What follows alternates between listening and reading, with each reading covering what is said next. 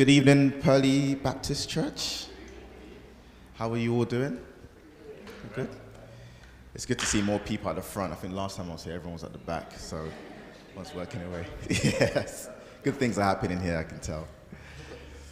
Awesome. Does anyone have their Bibles with them?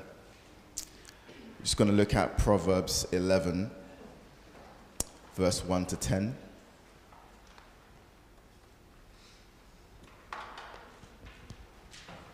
That's Proverbs chapter 11, verse 1 to 10. And the title I was given was, the Ways of the Wise. I love the themes that you guys do in your evening services. And I love that you're looking at the book of Proverbs. I think there's so much to learn from this book. And so my kind of title I was given was Wisdom and Justice. So we'll see how we get on today. If you're there, just say amen. Cool, few people were there, brilliant. So we'll start from verse 1. It says this: a false balance is an abomination to the Lord, but a just weight is his delight.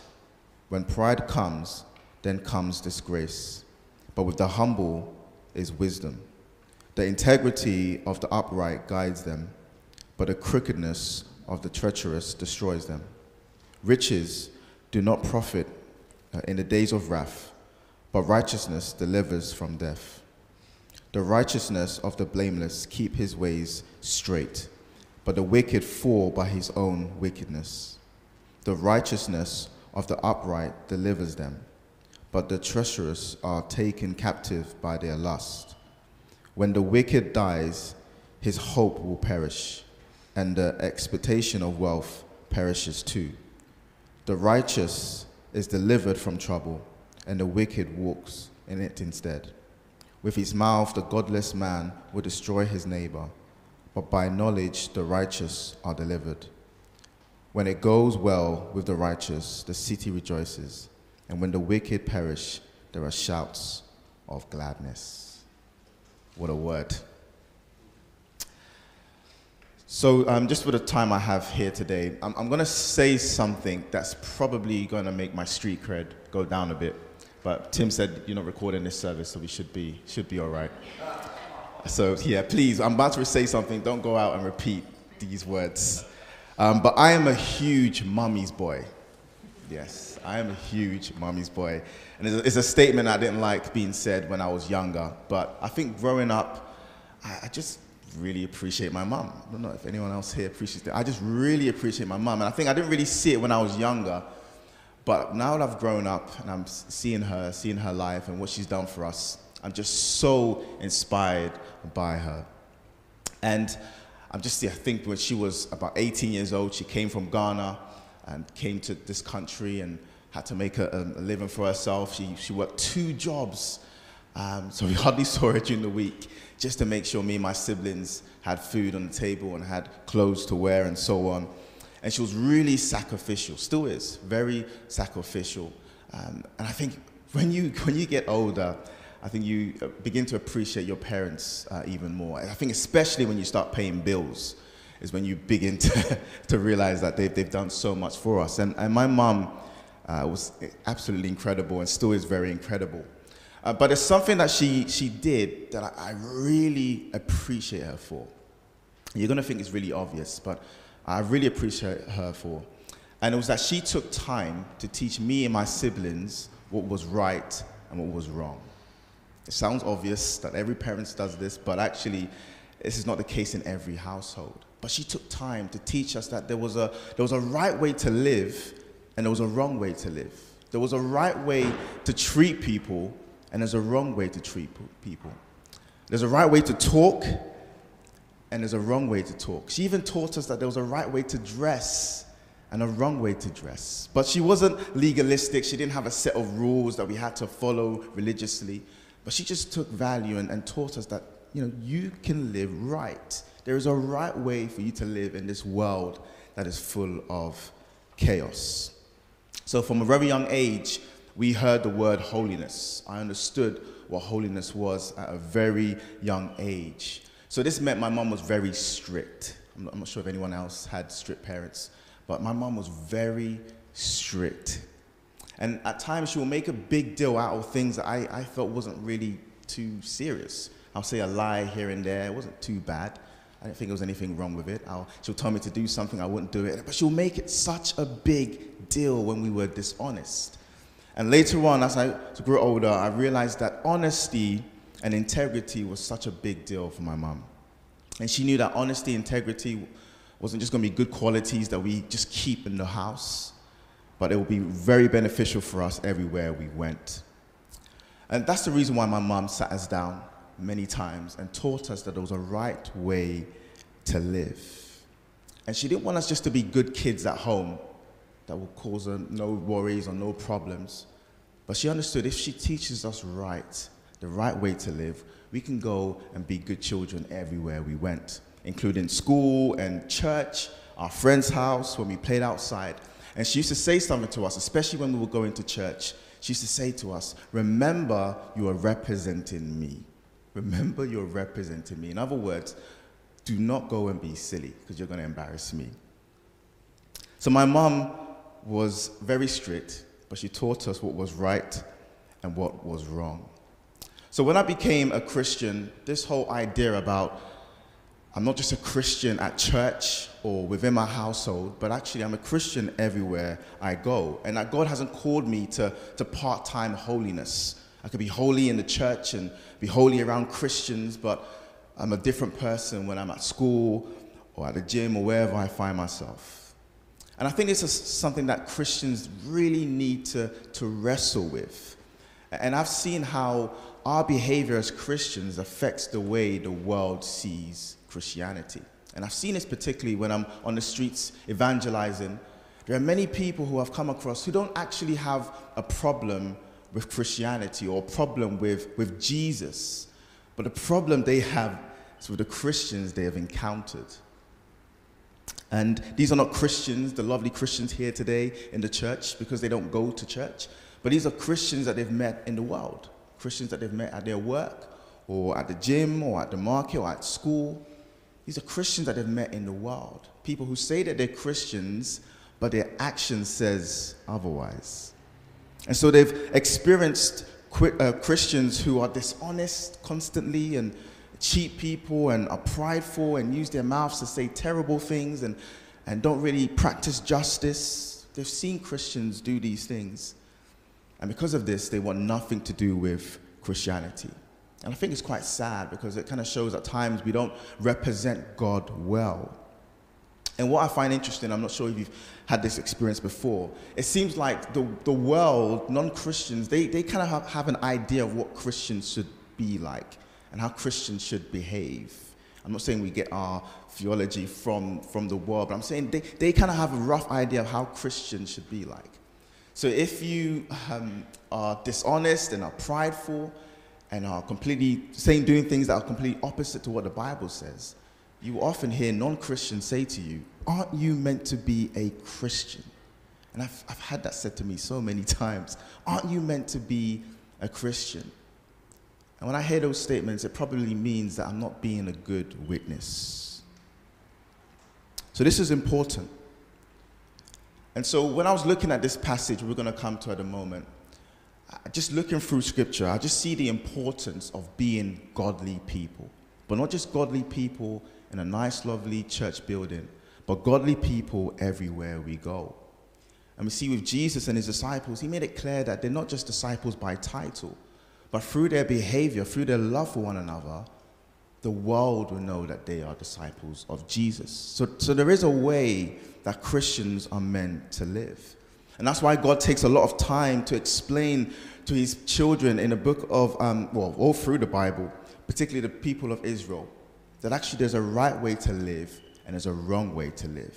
And God speaks a lot about holiness. That word is used consistently throughout Scripture. And God doesn't want them just to be holy within this small sect of people, but through their holiness, they were going to be a witness to the rest of the nations. So God didn't create a system where people are just holy when they come to the temple, but he wants them to be holy everywhere they go. He doesn't want to create a system where people come to this temple and they leave and live life however they want to live. And I believe this is still the case for us today. We're not just called to be holy people in this lovely church building. And I think sometimes we can have this mindset that in this church building, this is where holy things take place. But we know through Scripture that the Holy Spirit lives inside of us. So everywhere we go, we can be holy. Amen? Now, thinking about this passage and everything I've said really helps us to understand what's going on in Proverbs chapter 11. I don't have time to go verse by verse with everything that's been said here, but I just want to look at verse 1 because it connects to what I'm speaking about with wisdom and justice. But we see in Proverbs chapter 11, Solomon the writer, he's highlighting how God's people are meant to behave. And he wants us to kind of recognize that living for God or living righteous doesn't just benefit God, but it benefits us as well. And so we see in this passage, Solomon writes about the righteous people and all the blessings that come upon those who seek to be righteous. But he also speaks about those who choose not to be righteous and the destruction and consequences that come on these people as well. And so the two main themes that we see in this book, particularly in this chapter, is honesty and integrity. But today I just want to look at verse 1. I think there's a lot to learn just from this one verse when it comes to justice and wisdom, or wisdom and justice, however you want to say it. So let's look at what verse 1 says. It says, "A false balance is an abomination to the Lord, but a just weight is his delight." There is a lot going on in this one verse. A false balance is an abomination to the Lord, but a just weight is his delight. This verse is all about justice and how God's people must seek to be just in all their daily dealings. Not just within themselves or just within the temple, but just in all their daily dealings. So in those days, when someone wanted to buy a pound of flour, they would go to a shop or someone who sells flour, and they will measure the flour to see whether they're buying the right amount. So in those days, it was very easy for people to scam others. Someone would come and want to buy a pound of flour, and they will measure it and put a false balance on the scale, making people think that they're buying a pound of flour when they're actually not. And this was unjust. This was unfair. And people who did this had no integrity. And this is something that God has already communicated to the people of Israel. This is a practice he doesn't like. We look at Leviticus chapter 19, verse 35 to 36, which says this: "You shall do no wrong in judgment, in measures of length or weight or quantity. You shall have just balances, just weight, a just ephod, and a just hin. I am the Lord your God who brought you out of the land of Egypt." So God has made it very clear that this kind of scamming people, this false perception, he doesn't like. It's unjust. And to show how much God hates this kind of practice, Solomon says this is an abomination to the Lord. You know, when you read the book of Leviticus, there are particular sins that is connected to abomination, and these are like serious sins. But here, for some reason, God says that this unjust practice is an abomination to him. And so we have to ask the question, why? Why is this such a big deal to God? And I'm sure the people who were scamming people didn't think that this was such a serious sin. They're not murderers. They're not adulterers. But, you know, they can justify themselves. I mean, my family needs to eat. It's tough times. And this probably became a habit where people were living this kind of lifestyle where they were scamming people. And it's likely that people even went to the temple and prayed to God and left the temple and continued scamming people. They didn't see this as a big issue. But why was this such a big deal to God? It's because it doesn't represent who God is. Our God is a just God. He's a fair God. He doesn't trick people. And he wants his people to do the same. And I love how this message of justice doesn't just stay in this one verse. We see it throughout Scripture. It's mentioned again in Proverbs chapter 16. The prophets mention this as well. And we see Jesus speaking a lot on justice as well. Because God takes delight. God has delight in his people who are just. But thinking about this for us today, when we hear the word justice, what kind of comes to mind? And I think over the last 2 years, when we look at this passage, we may be thinking about the obvious things that the church needs to continue to be engaged with racism and with stuff with equality. And I believe the church needs to challenge these unjust ways in our world today. But looking at this passage, it seems like Solomon is highlighting an unjust practice that is not so obvious. The ones that have become a habit where we don't see that we're being unjust. We don't think it's that serious. And so a false balance in our context today, a false balance is essentially all manner of unjust or fraudulent practices in dealing with any person. Just think about that for a moment. A false balance is essentially all manner of unjust and fraudulent practices in dealing with any person. So we may think, we're not racist. We're not a racist church. Or we're trying to challenge these things. Or we're church all about equality. But maybe we're being unjust in other areas. Areas that we don't think such a big deal to God. So maybe this looks like, for us today, some unjust practices that we do at work. Calling in sick when we're not actually sick. Or maybe adding more hours to this timesheet. Or maybe it's unjust practices in our businesses that we run. Avoiding taxes somehow, or getting people to pay more than they should for a service. Or this may look like scamming in a Tesco's aisle, self-checkout. Scanning a pair, but actually putting an iPad in your bag or whatever. I think I heard a policeman do that once with donuts. Or maybe taking advantage of someone because of their lack of knowledge. I know that happens quite a lot. Saying that you've been paid for something, or you receive something that you haven't paid for. One of the things I've seen during lockdown quite a lot is these delivery drivers who just kind of throw your parcels at the door, and we complain that actually we didn't receive the parcel at all, but we did. I know many people even in my household, God forgive us, who's done this. Or maybe it means giving a false expression of who you are. So we may not think that these things are that serious, and it becomes a lifestyle, it becomes a habit. And we feel like, we're checked, we've got tick lists on the other big issues.